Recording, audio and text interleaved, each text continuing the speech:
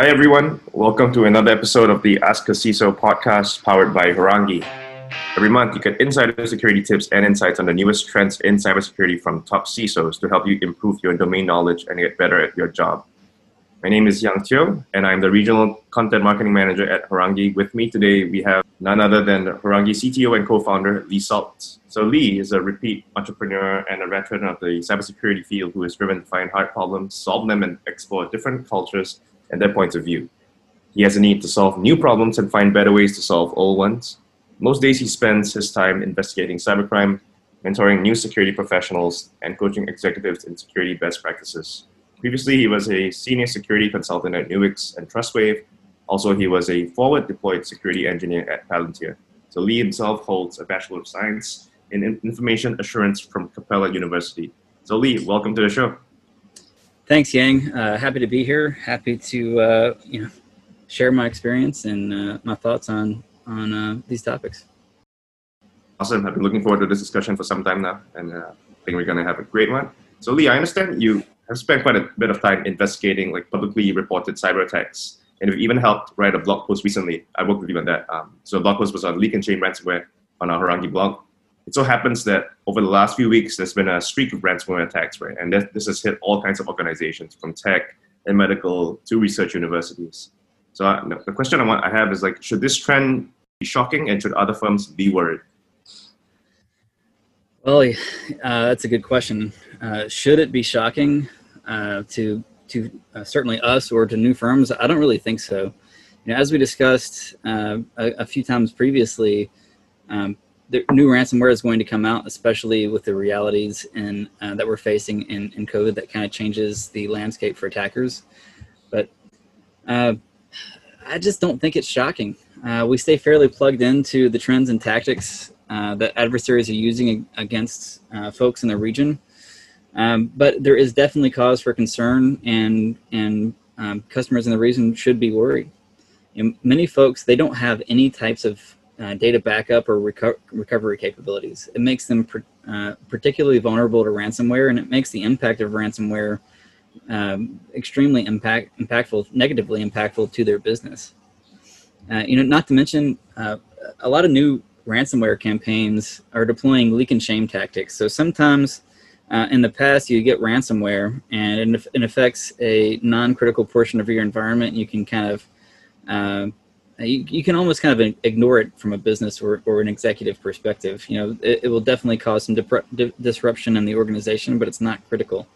However, with the public leak and shame tactics that we're seeing deployed through numerous campaigns, even if it's not a critical portion of your infrastructure that's affected, it becomes public and they shame you. So you have to take some sort of action against that.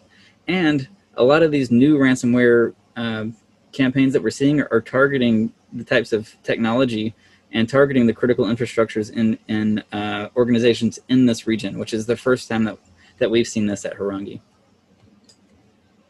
Yeah, no, that's a great point. I think it's going to lead to an interesting discussion that we'll have a little bit later.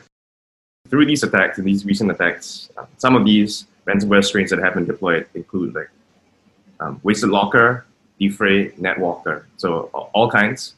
So the question I have is there a reason why attackers will prefer one strain over the other? Yeah, I think, in my experience over most of my career, and especially in Southeast Asia, or the most recent campaigns we've seen in the past several months, adversaries select ransomware or other malware strains based on two factors. One, the technology the victim uses. Will this ransomware actually deploy on their critical systems? And second, the payment method the victims can actually use. So if they do deploy, for a long time, I'd say a long time, there's several examples out there where ransomers would demand US dollars, but not everybody can pay in US dollars. There's several examples out there of ransomware folks looking to use cryptocurrency, but not everybody can play in cryptocurrency. I think the payment plays a very far second seat, and the technology the victim uses is the primary factor attackers use to determine which malware strain they're going to deploy. Okay. I guess it's dependent on like the organization itself, as in like whether it's in the cloud on-prem. Like currently we're remote, and many businesses are operating from all over their homes. So this also probably affects how an attacker would think about the ransomware to use. Yeah, so when I ask myself the question, does the way I defend my organization change based on the types of ransomware that emerge? Like, the way I defend my organization depends on the infrastructure that I have, but it comes back to backups. Ransomware generally targets stored data. Sometimes it locks down critical systems that you have, so you can't process or use those systems. But generally speaking, ransomware will target stored data of some variety. So it's really all about those backups. The faster you can get your critical data back online, the less impact a ransomware attack of any kind is going to impact your organization. Now, I would say that there are some ransomware that targets servers and those critical systems specifically, and there's other ransomware that targets workstations. In my experience, and this is kind of a controversial opinion, and there's various opinions on this based on personal experience. I think that server-based ransomware, or ransomware that destroys critical data, is much more impactful in the long term, maybe not in the short term. And I think that ransomware that impacts workstation is less impactful in the long term, but much more. It just causes a lot more operational friction. So, for Horangi's current footing in this COVID environment, all of our employees are working from home. Like 90-something% of our employees are working from home. So it increases the impact that a workstation ransomware attack would have in the short term, because it's much more difficult to deliver new laptops or to go and reinstall an operating system on a laptop right now. It's not something that we could sit down and bang out in 2 or 3 days, with really long shifts. However, if somebody destroyed the past 5 years worth of Horangi data, that might not be the thing that we ever recover from. However, it's just the nature of the beast in this case. I think it doesn't matter what the ransomware strain is. That doesn't really inform how I'm going to defend my organization. What really informs how I'm going to defend my organization are the technologies that I'm going to use. And the number one thing that you have to have are backups for your critical data stores. And then you have to have a robust way to restore workstations in your environment. If you've got those two things, you'll be in pretty good shape if you get hit with ransomware. Yeah, that's a great answer. The foundations of cybersecurity, no matter how technology changes, you're in a good place. And I guess we have written a few articles on how organizations can get themselves in a better shape to defend themselves against ransomware attacks. You do always hear about ransomware attacks on large corporations that are, a lot of them are household names, and the payouts for these ransoms could be from $500,000 to maybe tens of millions, right? So to your knowledge, what is the proportion of that compared to unreported cases? And as a follow-up to that, for these smaller companies, what is the kind of ransom amount that they can expect? That's a really difficult question to answer. I would say we're talking about the known and recorded crime versus what has been called the dark figure of crime. Now, the dark figure of crime has been something that the world has dealt with for, since written history. So I can't even hazard a guess as to what the unreported sums might be. I just don't know. I don't think anybody does, except for maybe the attackers themselves. As far as what the payouts are, it's going to vary wildly case from case and organization to organization. And while I do stay abreast of current trends, I don't dedicate a majority of my time to researching payouts and the specific strains of malware and the specific attackers responsible for those. So I don't know what the payouts look like, or how, what their tactics and techniques are to charge. Some of them might charge different companies different ransoms. Some of them might charge, the same ransom across multiple organizations. I'm just not sure on that. But what I can say is, since I've been in Singapore, I've seen numerous small companies go out of business, both in Singapore and other places in Southeast Asia, because they didn't have any backups, and they had no ability to pay the ransom. With this also, I think it brings us to an interesting point of contention or discussion in the security field, because there are ransoms that big amounts, and sometimes could it be too big for you to pay, and sometimes it might seem reasonable to pay. But the question that a lot of people debate about is, should you pay the ransom? So I want to ask you for your point of view on this matter. Oof. I guess I have two questions, or two answers to this question. As a cybersecurity expert and someone who's worked with numerous government agencies in numerous countries to apprehend these types of folks, the answer that I would have to give in most cases is generally no.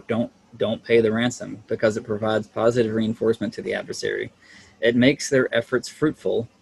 It makes it a profitable line of business for that criminal organization, so they'll just keep doing it.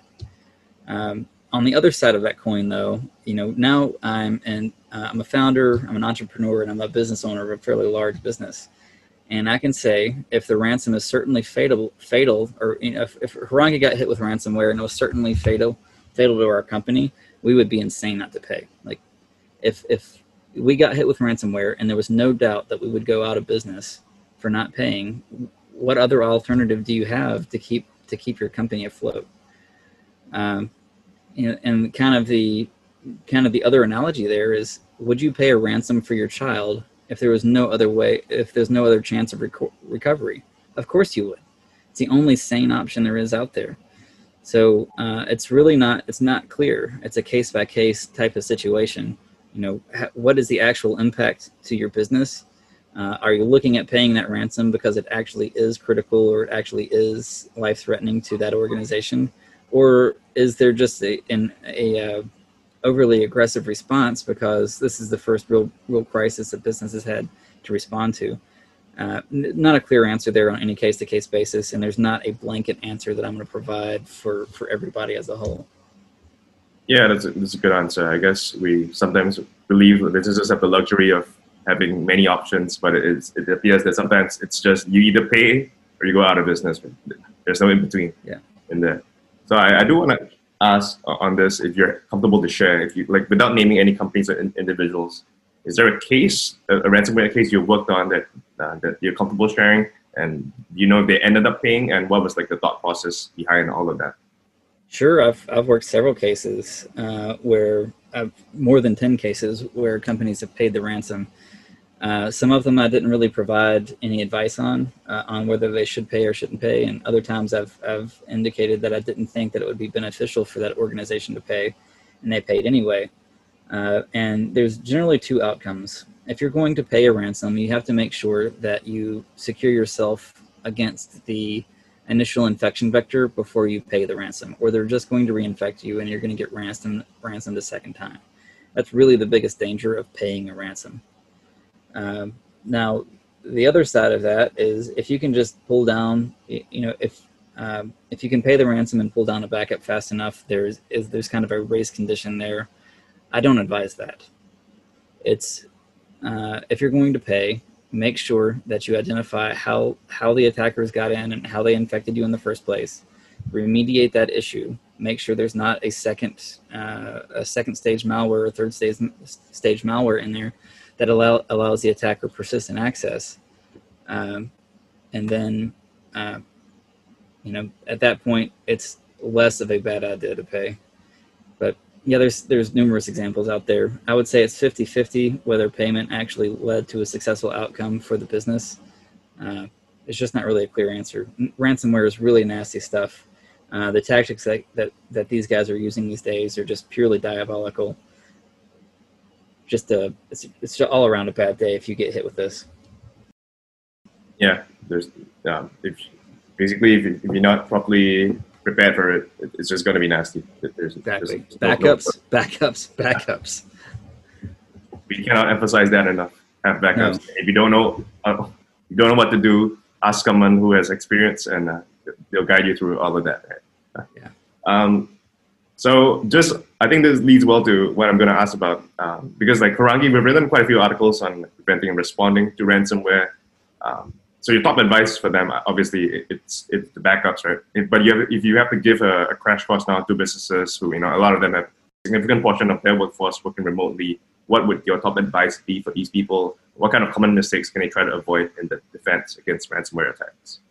Sure. The first one is don't click on, when you receive email, a lot of malware is delivered via email. With that in mind, don't click on any links you're not expecting, especially if you don't know who that person is. Generally speaking, I don't click on any links from outside my organization. I don't even care if I am expecting it. And also don't open any attachments you're not expecting. Same rule applies, especially if you're getting an attachment from someone you don't know, don't open it. If you're getting an attachment from outside the organization, don't open it. Now there's going to be times when you can't avoid that, such as if you're an auditor or consultant, or you're a salesperson who's expecting to get, or maybe a legal team who's expecting to get signed documents back from somebody. Every time you look at those documents or those links that you're getting, make sure that it's actually that person and actually their legitimate email address, and not some obfuscated email address that's or spoofed email address that just appears the same, but it's not. And then the last thing, like I said, backups. Back up your critical systems so that, every 24 hours is my personal rule of thumb. I think the industry's is about a week. At our systems at Horangi are backed up numerous times a day for our critical infrastructure.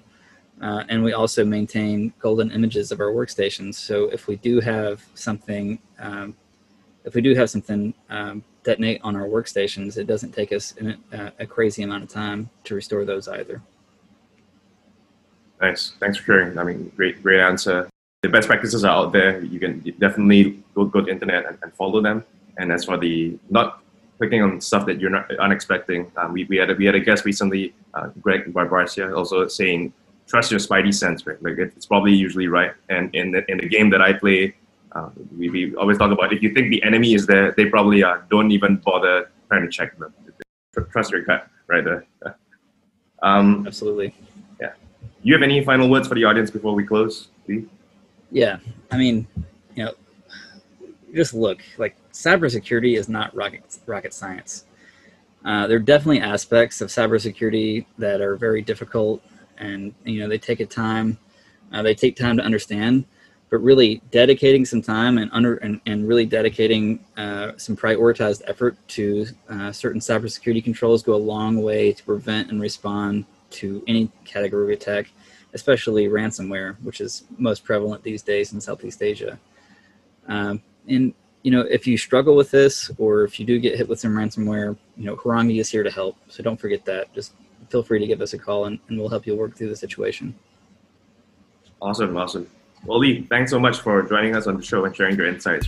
To those listening to the podcast, thank you for tuning in. Once again, you've been listening to Ask a CISO, and this is Yang Teo and Lee Sult signing off.